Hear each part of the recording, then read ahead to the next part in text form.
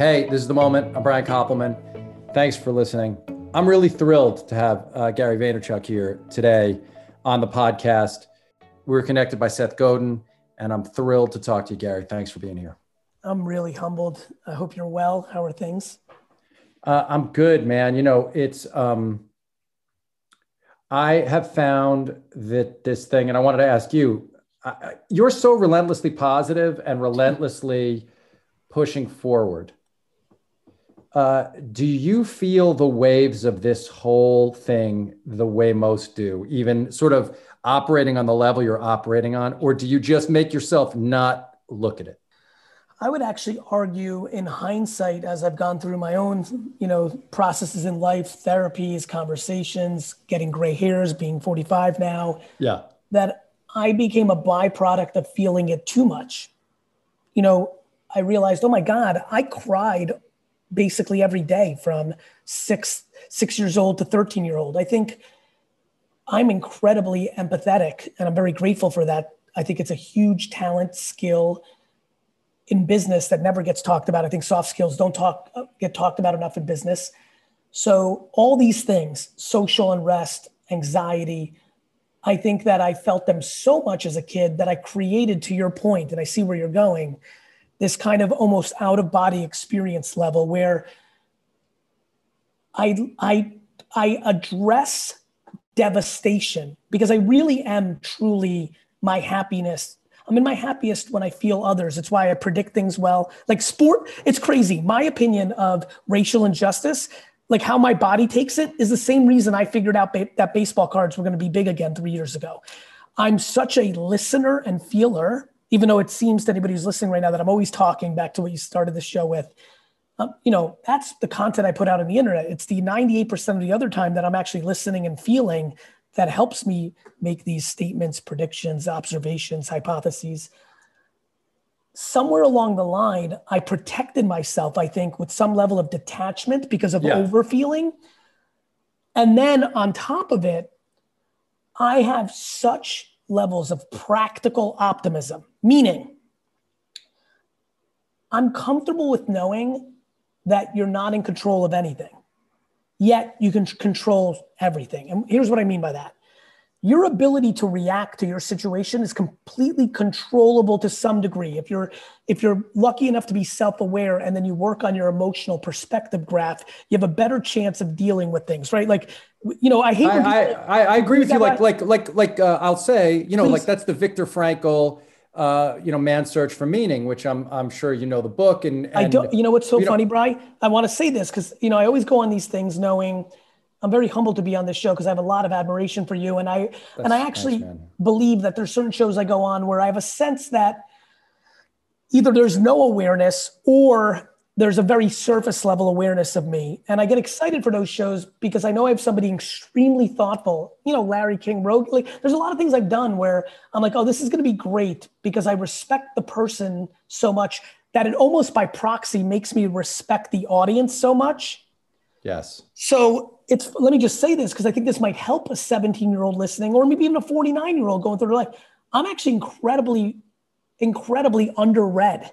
Right. I know the story. I've looked at your grades. I know your grades. I know that, but there's certain. But like even in the things that I should, people are like, oh, my friend Ryan Holiday's like, oh, bro, stoicism. Yeah. I'm like, what do you mean? That's funny. He's like, bro, what are you talking about? You're like the fucking poster child. I'm like, bro, I'm like literally in Google going to the bathroom after a meeting with him, reading the Wikipedia entry. This is 24 months ago. And let me tell you why, Brian. It might be an interesting insight for some of the creative people here. I've protected my happiness. Yeah. I realized intuitively, and then I would call unconsciously and then consciously, fucking you fucker. This is, by the way, the answer to the question. I am so driven by gratitude that in the face of deep unhappiness, it's almost like a superhero TV show. I shoot back, like when they do like the Superman, I shoot is in my most upsetness, like devastated, like crying at Lion King, a family member being sick, like anything that makes me upset, like the way people handle things in society, my dad's inability to be nice when he delivers candor. I shoot it back with practical gratitude at scale. And it helps me. It helps me a lot. I'm so grateful. But anyway, I'm so grateful by the DNA I was given, luck. I hate when successful people are like, there is no luck. I talk about no luck from the fact that hard work is a huge variable and you have to reconcile that truth exists. But like, I'm extremely lucky. I was born to opposite parents, which made me an enigma. And that's really helped me because I have both of their best characteristics and none of their worst. It's a big thing. Yeah. Yeah.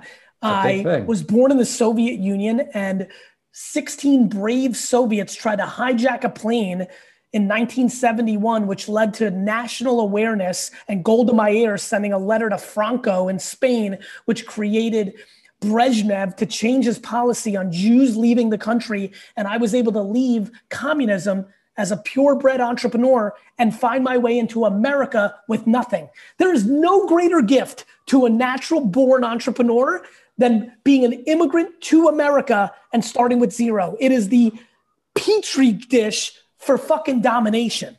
Yes, and some would take that experience, this is to your point of how you frame things is so crucial, because some people and legitimately would say, hey, I didn't speak the language, I came here and I was made fun of, and that made me unable to make connections and move forward. But and real quick, Brian, on that point, there is systematic issues with everything. The problem is when something is in the batter, like you can change the topping of a cupcake, but when it is in the batter, you need a new cupcake. Anti-Semitism is grounded in Europe. Racism is grounded in the batter of this country. That is not exciting. That is difficult. I'm not even born in America, but I love it enough to like, even as that came out of my mouth, that hurts. Yes. But the problem is you have to, my grandmother complained about everything. I mean, everything. Right. And I'm like, Baba, I remember, just the sheer lack of accountability. My grandmother lost her husband at 40 years or 38 years. Like, that's devastating, right? I can be compassionate to it. I don't understand. But what I always tell my grandmother, which then became what I told everybody on earth that I met, friends, and now I do publicly in a lot of content is, look, if there's a single human that kind of looks like your situation that's been able to persevere and find happiness, forget about money and all that shit, well, then you have to debate that it's possible. So this is the question. I had this written down to ask you because, I do read the books before, I've read at least one of your books completely, and I've watched a lot of hours of you to understand who you are. And I've gotten to speak to you a few times. So you're someone who you're not going to debate that the football field is slanted maybe, but your point is the individual will have a much harder time changing the systemic problem than they will, this is your view, than they will accepting, guess what, I'm on the wrong side of a slanted football field. So I'm fucked, but I can, through iterating, working hard, never giving up, I can be the example and modeling people. And fuck you, football field. I will not put the football field on a pedestal, right? So that's a key. You'll invalidate it. So you'll say, yeah, it's not fair. Invalidate it. It's not fair. Fuck you, and by the way, not fair. It's not fair. I actually don't give a fuck, but I feel bad for my homies on this side of the field.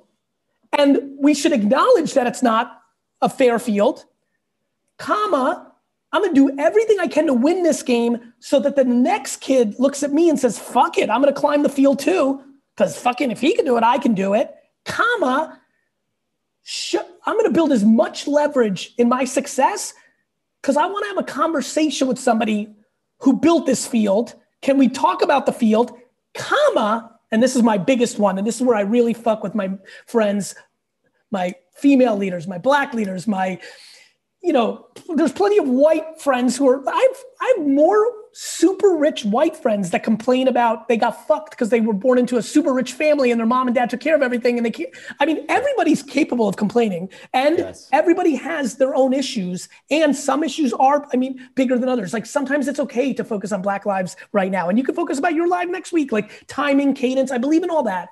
But here's the big one. Here's the real fuck you of how I've lived my life. Hey, everybody. Fuck this football field. This hockey arena is fucking better. And that's where I get into my most interesting mindset, which is the following. you are unbelievably in control in a real way. The ability to pack up and leave is real. I was born in a country where you couldn't leave. Yes. I just need everybody to hear that slowly. I was born in a country. I woke up and my parents and my grandparents were fucked. Both of my grandfathers my one grandfather spent 10 years in jail for being Jewish. Let there be no confusion. My other grandfather passed away when my dad was 15, spent a year or 6 months. All those Russian stories are blurry. Right. They could not leave the USSR.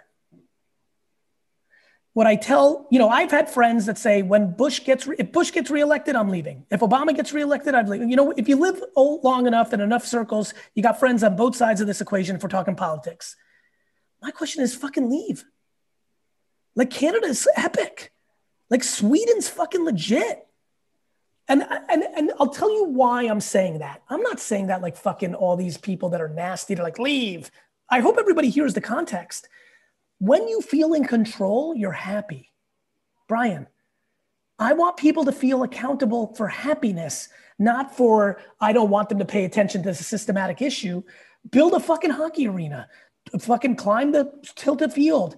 Crying on the other side of the tilted field in perpetuity and pointing fingers is just is a historically. This is where I started with, though, the question of what happens. Because sometimes, right, the catharsis of crying is necessary in order to find a new center, new center, right? I'm sorry to interrupt because I know everyone's gonna be like, who's this guy? Like I get excited in these jams. No, it's great. I use crying as slang term for complaining. Sure.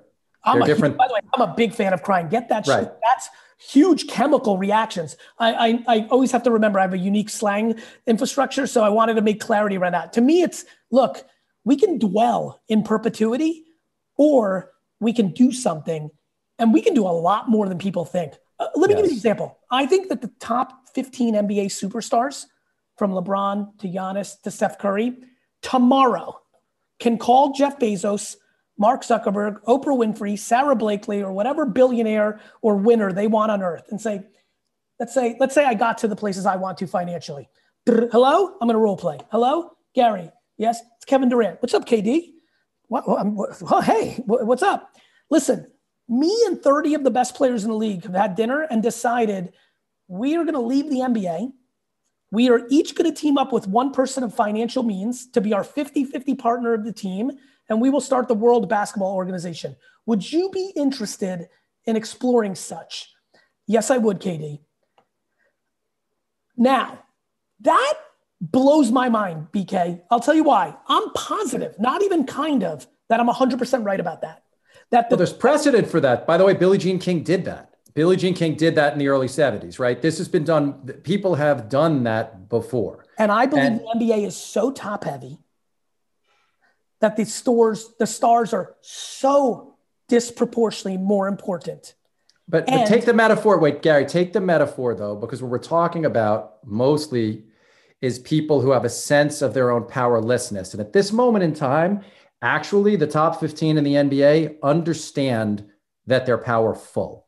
So take your metaphor and bring it. Yes, take your metaphor and bring it down to the person listening to this who's feeling after this year that their job is more perilous, that the structure of the place they worked is less certain. That if they got a hot broth, a bone broth, because that's my jam these days, yes, or a coffee, or a glass of Riesling, and after they had this bad day at work, instead of doing what an incredible amount of my friends and family do, which is find their other friend that's willing to dwell to each other all day. Yeah. Which, listen, you need an escape, but I don't think it should be your mom every day. I think therapy that's why it's so epic, because then you're changing your relationship graph with the ones you love. Instead of doing that, which many do, and I don't, by the way, on the record, I do not judge that. I have love for that person. I'm trying to show them this. Hey, come home, pour that beverage, and go to LinkedIn, and even if you've never used it, create your account and write a post like you do on Facebook or Instagram about 10 things I've learned being in my job for 10 years. And don't make it a piss on them, just a cathartic thing. Or 6 things I wish I did at 19. Or why I made a mistake. Maybe that's too aggressive. I'm going in a different place. Let me take that back. 6 things I wish I knew when I was 22 and going into the workforce. And you write it. Let me tell you why.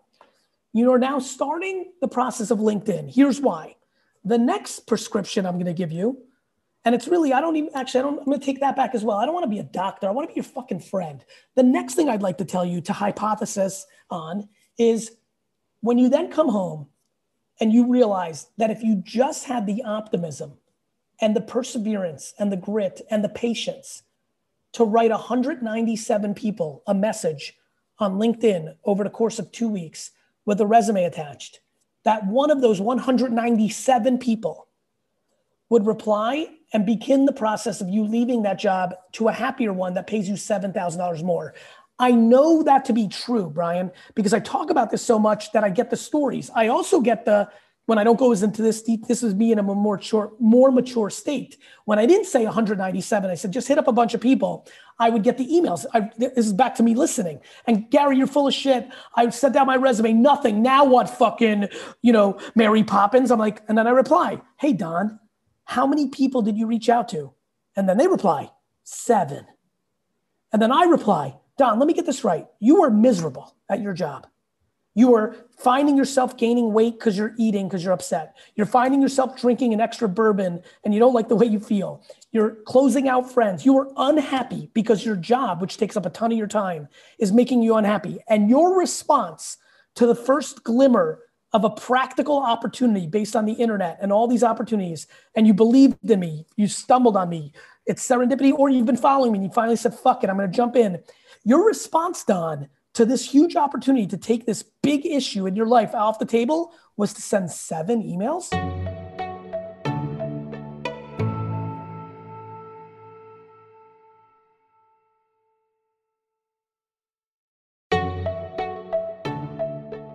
I think we should let's just slow down for Please. 1 second, because I think this is so important for a couple different reasons. And it ties into something I saw you say recently. You pointed out that every day people send you notes saying, I'll work for you for free. It's like people will write me and say much the same. And then you say, but every once in a while, someone will send work. Now, I don't want people to send me screenplays because it's all sorts of trouble, but you just drew the distinction between someone taking your material, cutting it up, presenting it in a way that you haven't, that could have an impact in the world, and how that is so much more powerful than merely saying, hey, I'll come work for you for free. And I heard that, and yes, there's a lot of arguments about why we shouldn't ask people to work for free, but that's separate. I agree. That's separate from what your point. But the second thing is that guy who sent you, Don, who sent you that note, who sent the 7 things out. My guess is, if from the note he sent you, that he didn't think a lot about the note he was writing to those 7 people, meaning how you have to present what it is you're asking for and who you are. So can you just talk a little bit about that? So context matters. That's right. Control-C, Control-V 100 times is never going to work. Right. The reason you're good at what you do in this format is you do the work, which leads you to questions that are sharper. They're contextual. I'm making a much more powerful thought and point in my mind, which is Don decided it wasn't going to work before. Yes, absolutely. It's big for me, Brian. I really, I just really am passionate about this. Like, why say no? Like, why? I know why. You were trained to. I know why. Your environment created it. I know why, because you took on the DNA of a family member that was in no culture. I understand why. I'm here to say, can we have the debate? And to your point earlier, it's actually the free work thing is a great example of my overall comment. I do not believe anyone should do anything. On the record. Right. I do not think that people should do free work. I also don't think that people that get paid for that similar work should I love when people are like, you're so privileged, Gary, when you talk about work. You should pay these people. I'm like, no, you're privileged because your parents paid for your art school, college.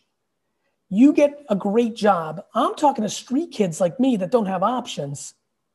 And sometimes all you have is the ability to do something and show something to somebody to make them say yes. Why would you take that option off a kid's table because you were luxurious enough to have a situation where your college education was paid for free and you were hired based on going to Miami Art School, you fucking entitled. This Totally. is why I get pissed about that shit. You're totally right. I make the point all the time that I had my college education paid for. I say this constantly. I had my college education paid for, which gave me the freedom to be whoever I wanted to try to be when I got out of college, because I didn't have that debt.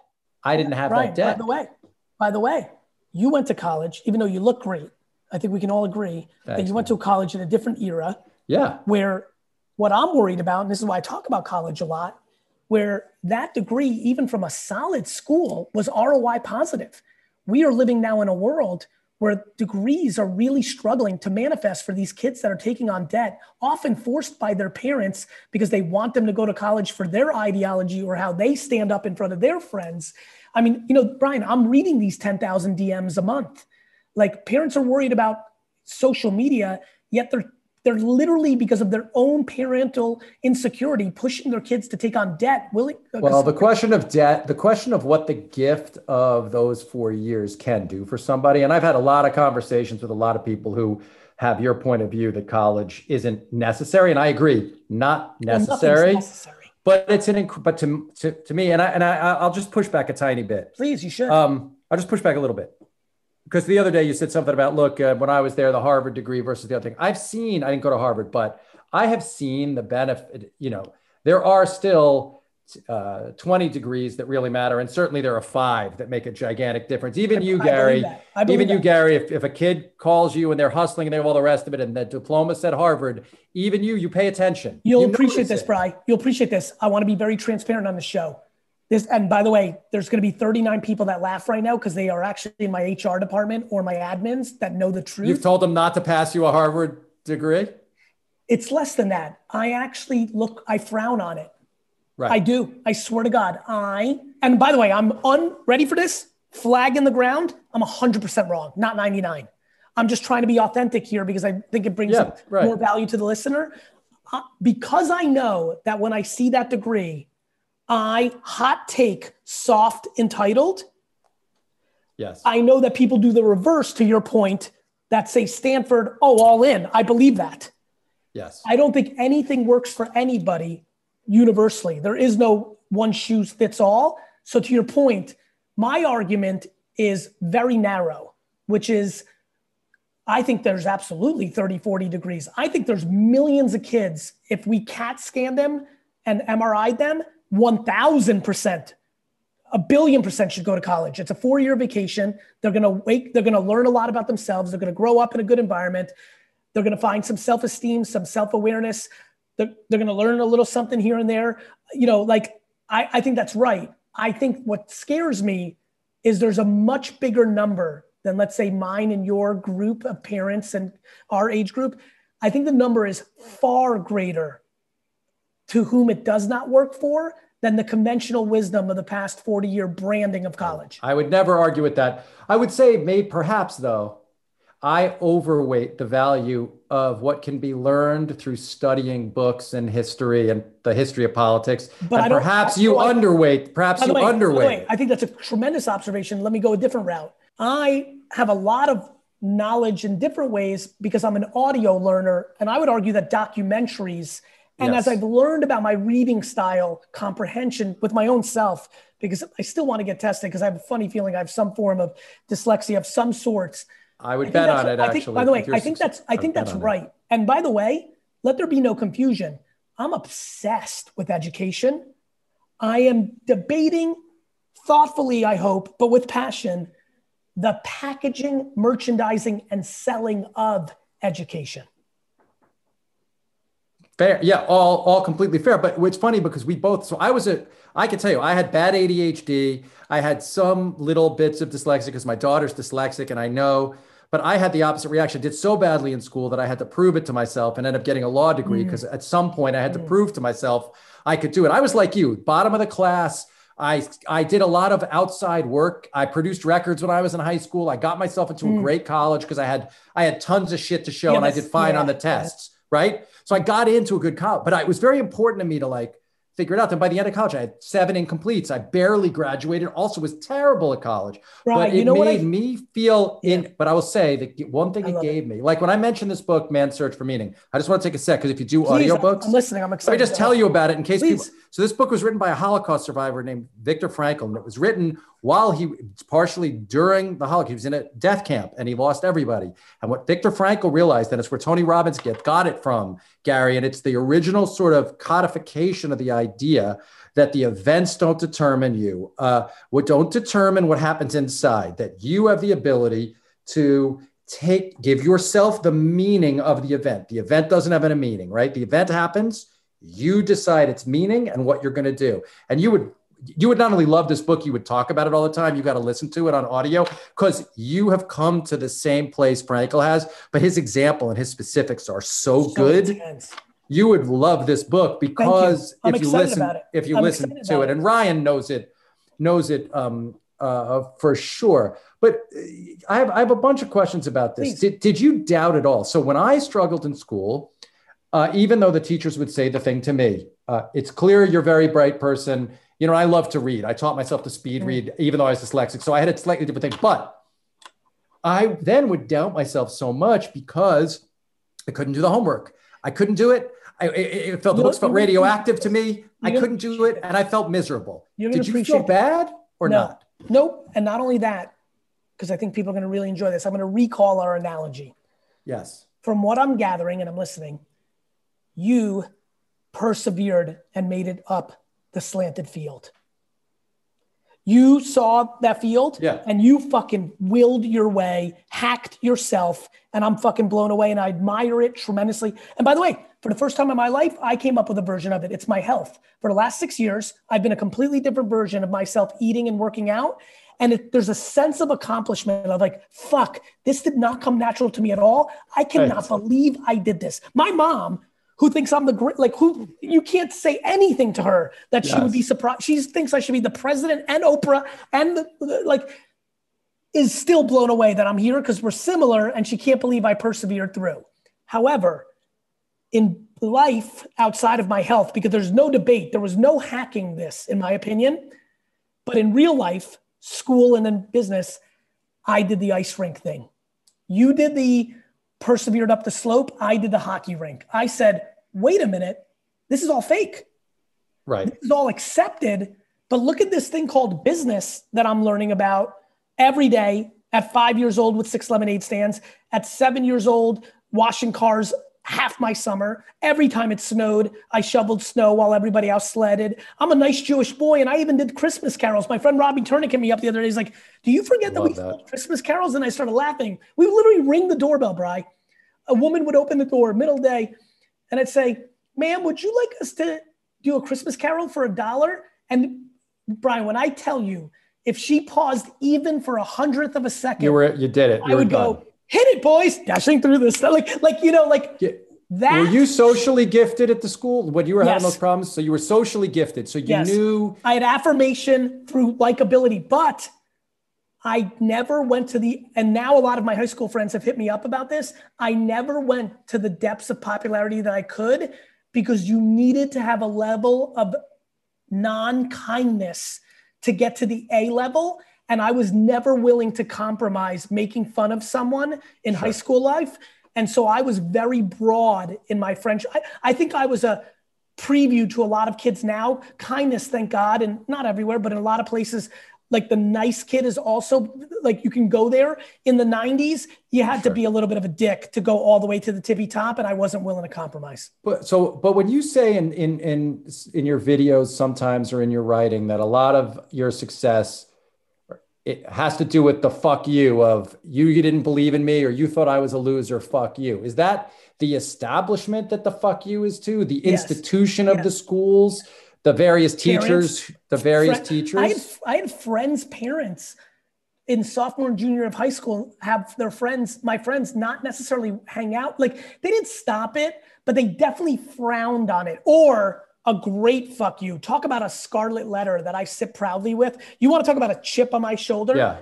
When it became senior year, almost every acquaintance and friend's parent knew that I was a shit student and still went out of their way to ask me what college I was going to, which was Mount Ida College. So they could say, oh, that's nice, but Donnie's going to. Hilarious. They did it on purpose, you think, just to fuck with you? No. Or to brag. They just wanted to brag. Too much pride in their own kid, but they were willing to tear down my building to make their kid's building feel better. And as a kid, Gary, did you have this empathy? Because the amount of empathy or awareness you have of what's going on with people, that gift that you have. So if you could tell, hey, they're proud, but it still hurt at that time. Like, can you imagine? It seems to me now you're impervious to it hurting you. But at the time, did those things land on you as sadness, or did they just turn into anger? Right. Never anger. Never anger. Never anger. Still to this day. Hurt? Yes. They still hurt today. Brian, listen, I'm so excited for this podcast to be with you. I've been waiting. You can't imagine how grateful I am to be on the show. Me too. Thrilled. Yeah. So I know when people are going to listen on the other end, there's going to be 39 moments where they're going to be like, Gary, fucking let Brian talk. Like, dude, stop cutting. But I know it. And when they no, but it's funny when they tweet it. It's not that it hurts. I'm not crippled by it, but I'm saddened because I'm like, damn it. Like my excitement, because I go on a show like this, not to be an appropriate guest. I'm talking to you right now as if we're having a cocktail. I don't know anything. I love else. This is perfect. Yeah, I'm sure. Perfect. I know that. Let me rephrase. My intuition is that you love it, but I'm compassionate and empathetic to somebody who likes a little bit more of a framework and a little less chaos. And they also were curious what you were going to say 16 minutes ago, and they're frustrated to hear that thought through because I had to jump in. And it's not that I have this incredible need to say everything. It's that I get excited about the creativity of the conversation. But listen, you need to hear this. When someone tweets that, Brian, I don't know why you put this obnoxious guy on. I get people like him, but I found him to turn me off. Even that comment still is a little darn it, but it can never define me. And I think people actually, but Brian, people let other people's opinions define what they think about themselves, brother.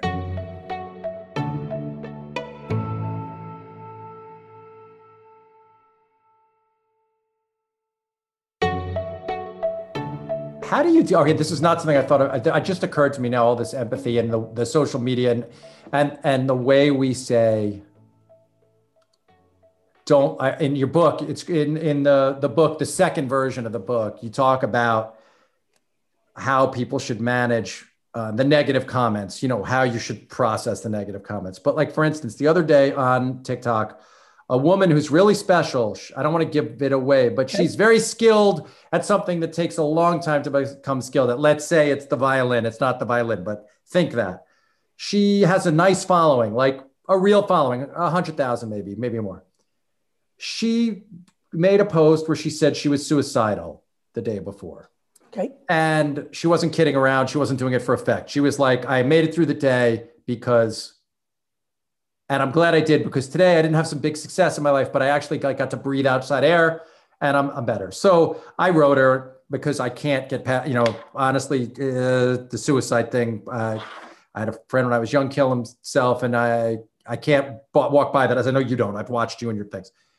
But then, so she posts this, I say something like, you're special, a bunch of other people do. But then 2 days later, she posts, or yesterday, that some people said some mean things following that. And of course, you and I know those are fucking monsters. But talk to the people who are taking the risks you tell them to take, to show themselves in a real way, to be vulnerable enough to give themselves over in this place. And you say to you, even though you're Gary V, you're worth $100 million and you're on your way to $1 billion. And sorry, I understated your net. I apologize. I understated your net worth. I don't give a shit about that part. Can I say something, Brian? And I know you'll finish it. Sorry, interrupting again. But this is a point, and I want people to hear this. What's bigger about it affecting me has nothing to do with my business or financial success. It's dog shit.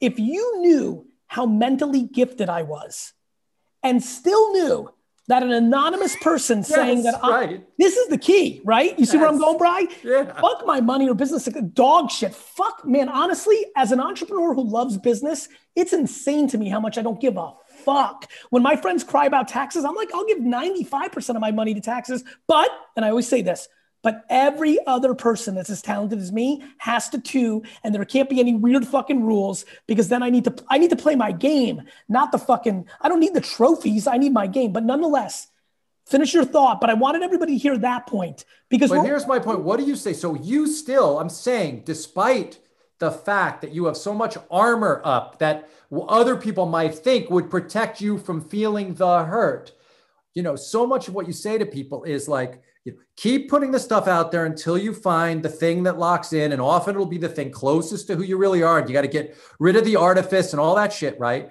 But when they do that and someone goes, hey, I really thought about killing myself. And then 5 people go, this place would have been better without your ugly face or whatever they say. How do people both, this is an actionable thing. Yep. How do I, not me, as I'm like you, I more don't give a fuck, but how does somebody be vulnerable enough to communicate in a way that might touch the audience, but not then feel incredibly wounded when they get shit back? By having compassion to the shit thrower. Explain more about that. If somebody has taken the time out of their actual life to watch one of my videos for 1 minute and 3 seconds on TikTok or Facebook or Instagram or 52, and then be compelled to take more time to try to tear me down to make themselves feel better, I can't hate them. I love them. I feel so much.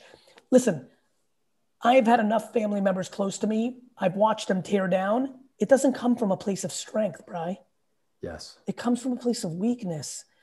Now, that doesn't mean when people hear this, especially in the times we live in now, they're like, Gary, I'm going to hold people accountable. I am too. I'm not saying give people a pass for egregious behavior that is criminal or just completely egregious. Of course. I'm talking about name calling. I'm talking about the fact that what we're basically talking about is high school. The fact that civility has been completely thrown out the garbage. And this has been a slow and steady curve. And listen, I'm not talking about people's politics.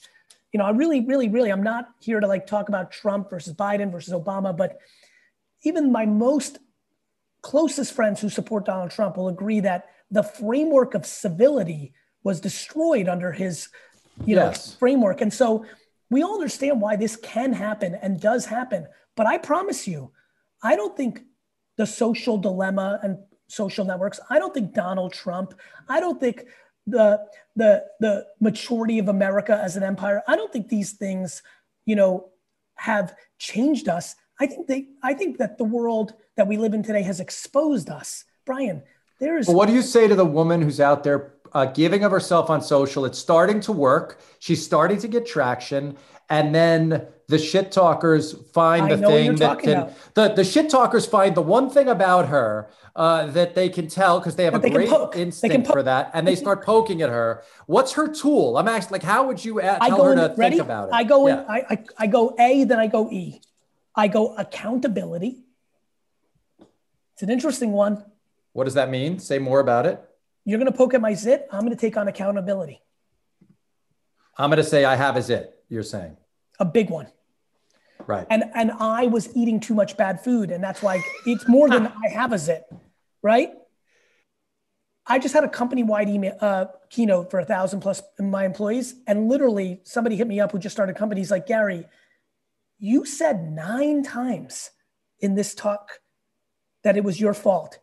He goes, I just came from a company that I was in for 9 years and I never heard our CEO say it once. I'm obsessed with accountability because in my opinion, let's use accountability in something you can't control. Because sometimes accountability is what you can control and sometimes it's not. Sure. Like accountability can look like this. Listen, for whatever reason, random person 59 in my fucking comments, I was born with chemicals and/or grew up in an environment that absolutely has led me to drinking way too much alcohol, not in moderation, and thus doing very poor decisions in my prior life. You are right. Brian, that's a start to an interesting conversation. Next, PS commenter 59. You also must be in an interesting place because you've decided to come here and take the time out of your way to try to poke at my vulnerability and my pain, which must mean that you also have pains and vulnerabilities. And I just want you to know that in my road to sobriety, I had a lot of people cheering for me. I want you to know I'm cheering for you, even though I don't know you.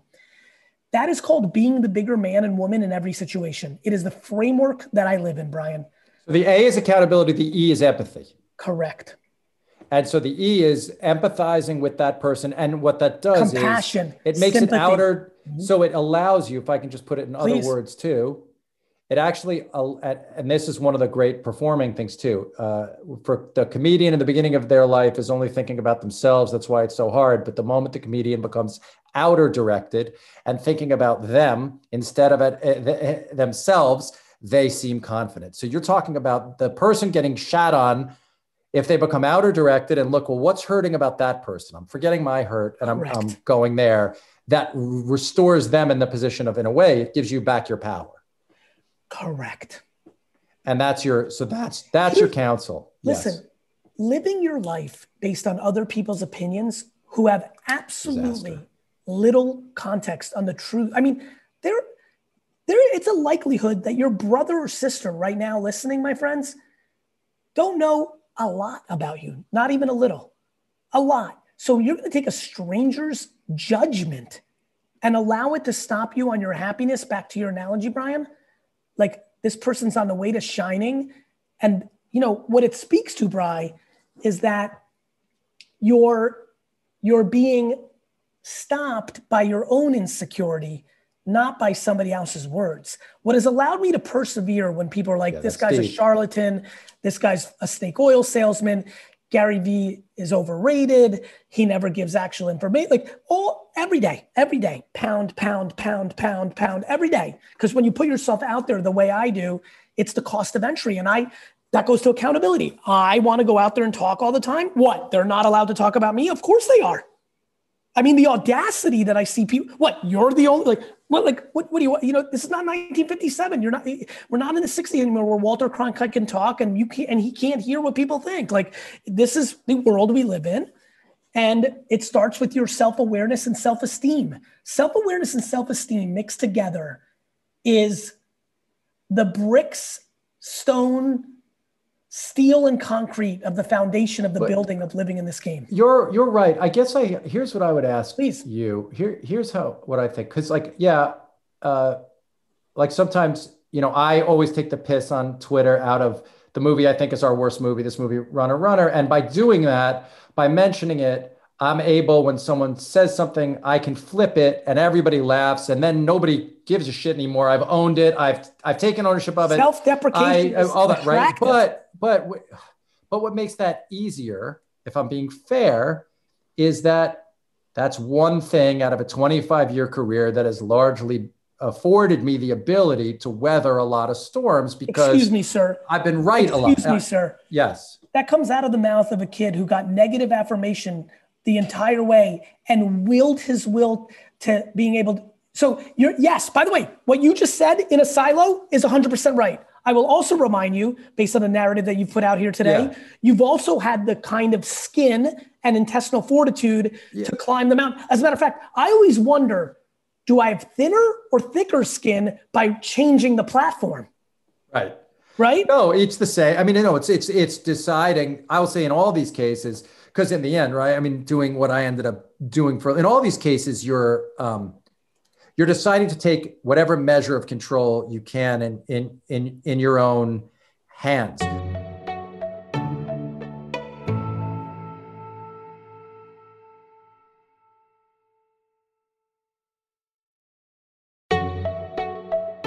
You often tell the story about being young, and I love when you say this to kids. I think the thing you say to 20-year-olds about, hey, and it's the opposite advice I've heard a lot of other people give. You know, when you say, hey, live at home if you have to, right?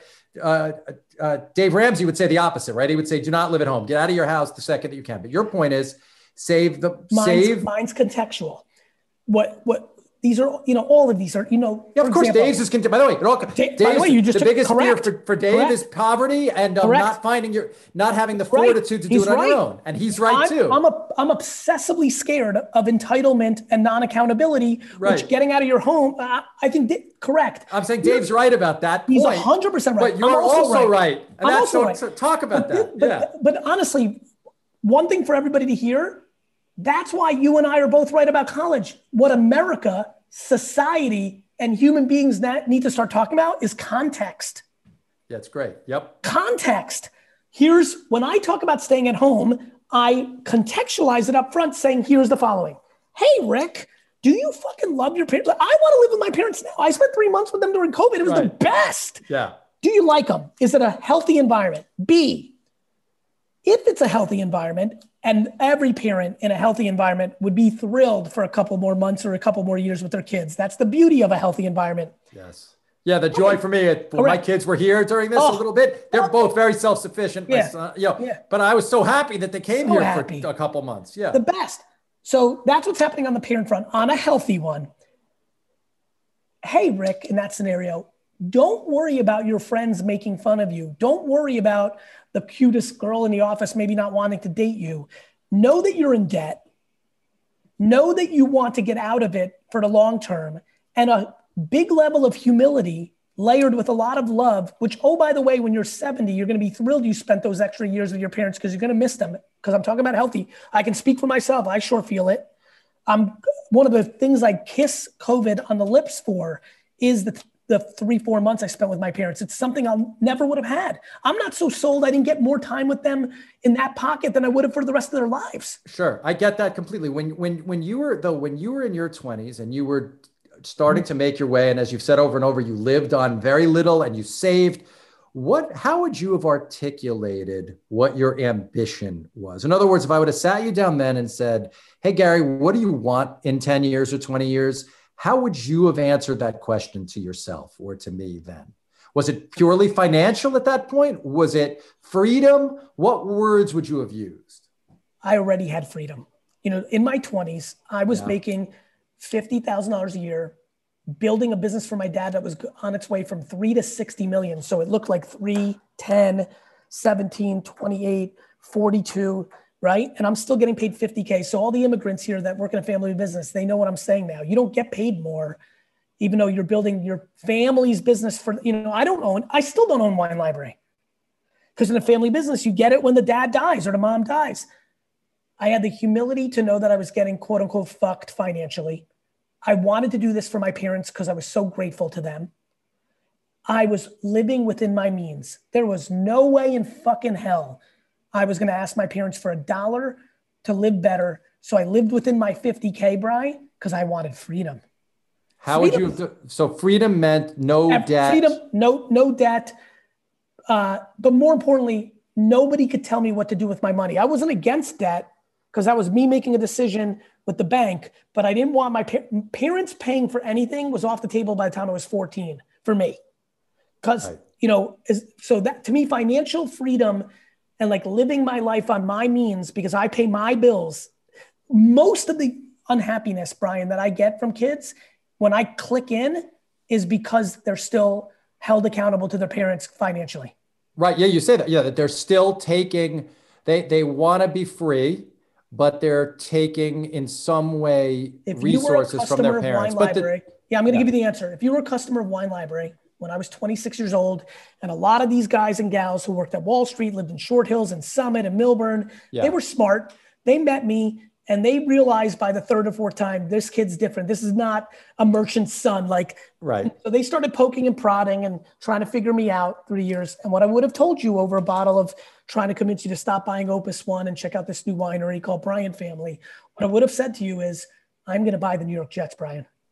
Right. You, like everybody else, in that moment that I did 100 times a year would have said, this kid's fucking delusional. He's not going to do that owning a liquor store.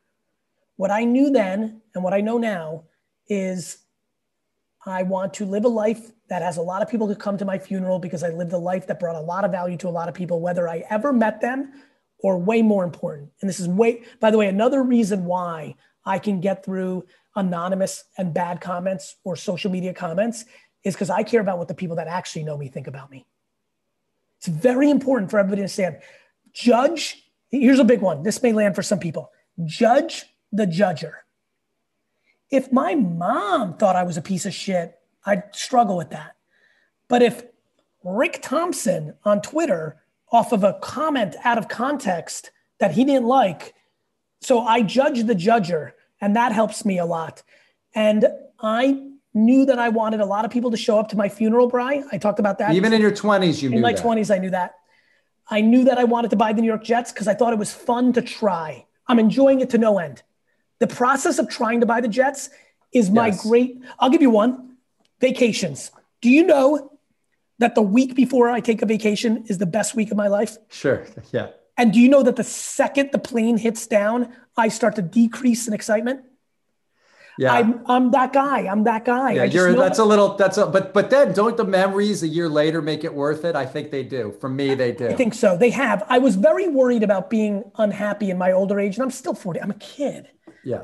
I do fear a little bit that I love what's in front of me so much that I worry and I talk. Well, I was going to ask you that question. Okay, so I was asking a question like, why do you still need the fuel of the Jets and the ambition? Like, why not find a way to chill out a little bit now that you have all the freedom you could? What do you still get out of chasing becoming a multi-billionaire? I've been chill the whole time, Brian. Well, no, that seems like the first untrue thing you've said. Brian, it's the truest thing I've said. What do you mean chill? Nobody listening to this is going to go away going, hey, that was a chill dude. They may say that I'm a high energy communicator. Yes. Brian, but I am fucking chill. Brian, listen to me. I'm ambitious. I'm a go-getter. But I love this process. You know who I understand real well? It's really sad. Somebody told me a story recently. It fucking took the wind out of my life. A business associate said to me that the week before Kobe passed, he was friendly with Kobe because they were in the gym together, and they had decided that we were going to get together, that the friend was going to connect us. And it was one of the great lessons I've learned in my life, Kobe's passing. Out of ego, and that's what I'm going to use. And I don't think I play ego a lot. I actually really don't. I have confidence and I love my humility because I have it if you dig into me. But I will be lying, and I don't want to lie here as the theme of this show. I enjoyed the fanciest people that I know on earth reaching out to me.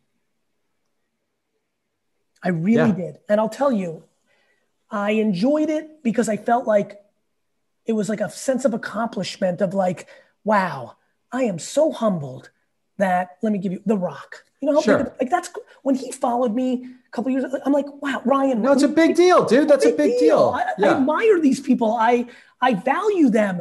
They're importantly, they're accomplishing. Wow. And so it was a high for me. Literally the day after that story was told to me, I have reached out to more people I admire to just say, I admire you. And if you ever, I'm not, it's changed me. But the reason I bring up Kobe, where my brain just went, I was like, why did I bring up the Kobe story? Now I remembered. Kobe, there's two people I really associate with. Kobe and Novak Djokovic, and they're different. Yeah. Kobe, I honestly believe, I actually am getting emotional right now, not about the devastating passing of Kobe. The way Kobe loved the process, I swear to God, from all the stories I've heard, I haven't met a lot of people that love their process the way I love my process, Brian. Brian, I've been chill the whole time. From the day I started working, the last day of college at Mount Ida, there was a sense of like anxiety that came out of me. I remember it like yesterday, the first day I worked at the store, May 22nd, 1998. The sheer joy, because I had to get through school, that I had that day saying, I never have to go back. And now I can do what I was born to do to this second.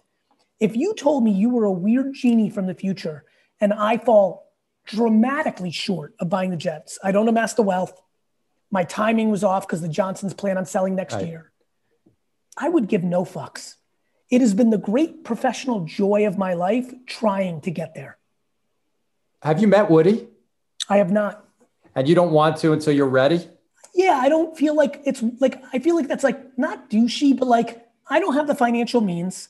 He's not in the market. Like, I talk enough publicly. Like, I feel like I don't need to be that kid of like running up and I'm going to buy the, like, what? Like, well, you could say to him before you sell, make sure to call me. So maybe listen, I can put a group together. I don't think at this point, by the time I'm done with this, branding this narrative, I think the whole country's going to demand. I might be the first person ever given a fucking football team, right? So it is. I've been chill the whole time. Real quick, because I think this is an insight to competition, which I think is demonized and should not be. I think competition needs to be refurbished in America. I think we've gone through a weird 2 decades on demonizing competition. How do you mean that, Gary?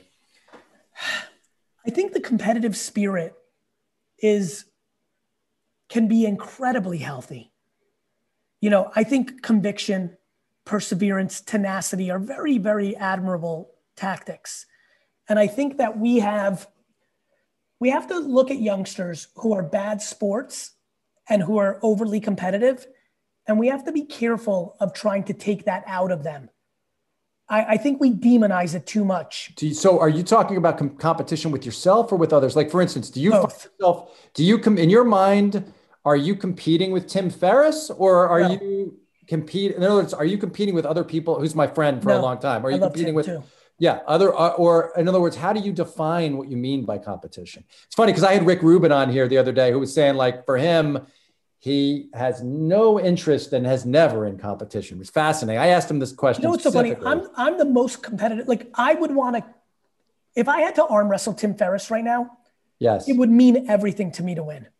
Oh, you poor. There's this. I would, on the other hand, if I were playing the odds on that, I would have to put a lot of money on Tim. Yeah, he's a fucking beast. I would have to put a lot of money on Tim. I'm bringing up an example. Correct. I'm bringing up an example that would be highly unlikely for me to persevere. Yes, but it would matter to me the most. Hilarious. On the game of people follow personalities that write and put out content, it is the great joy of my last decade to watch Timmy go to the levels he's gone to.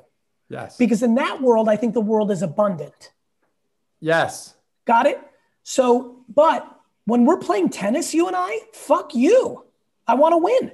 Good luck at that, by the way. I know. I bring up another. Anytime. I know. Anytime. Patrick like anywhere. I know you. Anytime. I know you, Brian. I'm bringing up good examples. I'm ready. Yeah. However, Novak Djokovic. Oh, yeah. Fascinating figure. A fascinating figure. One of my favorites. And this is where I think people, I've run out of time here and I've got to run. I apologize. I'm going to close it out. But you and I are going to have dinner because I adore you. And I'm going to spend an hour on Novak versus Federer and my Gary V fucking EQ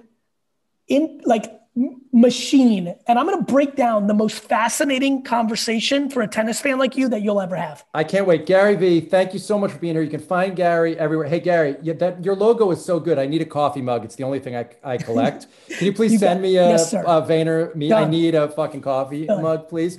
You can find Gary V. His TikTok is really amazing. And I wanted to ask about what's fascinating. Spend a day and go look at his Insta, his Twitter, and his TikTok and LinkedIn. They're all different. And they're specifically targeted and they're still authentic. And we didn't get to talk about tactics, but can we talk about that real quick? For one second, because I want to bring value and I think this is valuable. Team. That's so funny that everyone, team. All of us are us and we're authentically us, but the way you're laying in bed with your spouse and communicating and living is different than presenting in a boardroom, is different than the way you're going to go with your buddies to Vegas for the weekend, is different than how you're going to coach your daughter's team. And what I do on LinkedIn, Facebook, Twitter, I understand the room and it's still me. It's not like I'm some manipulator. I'm just being me. But if I know that 90% of the audience is 15 to 19, I'm going to give them different analogies and context points.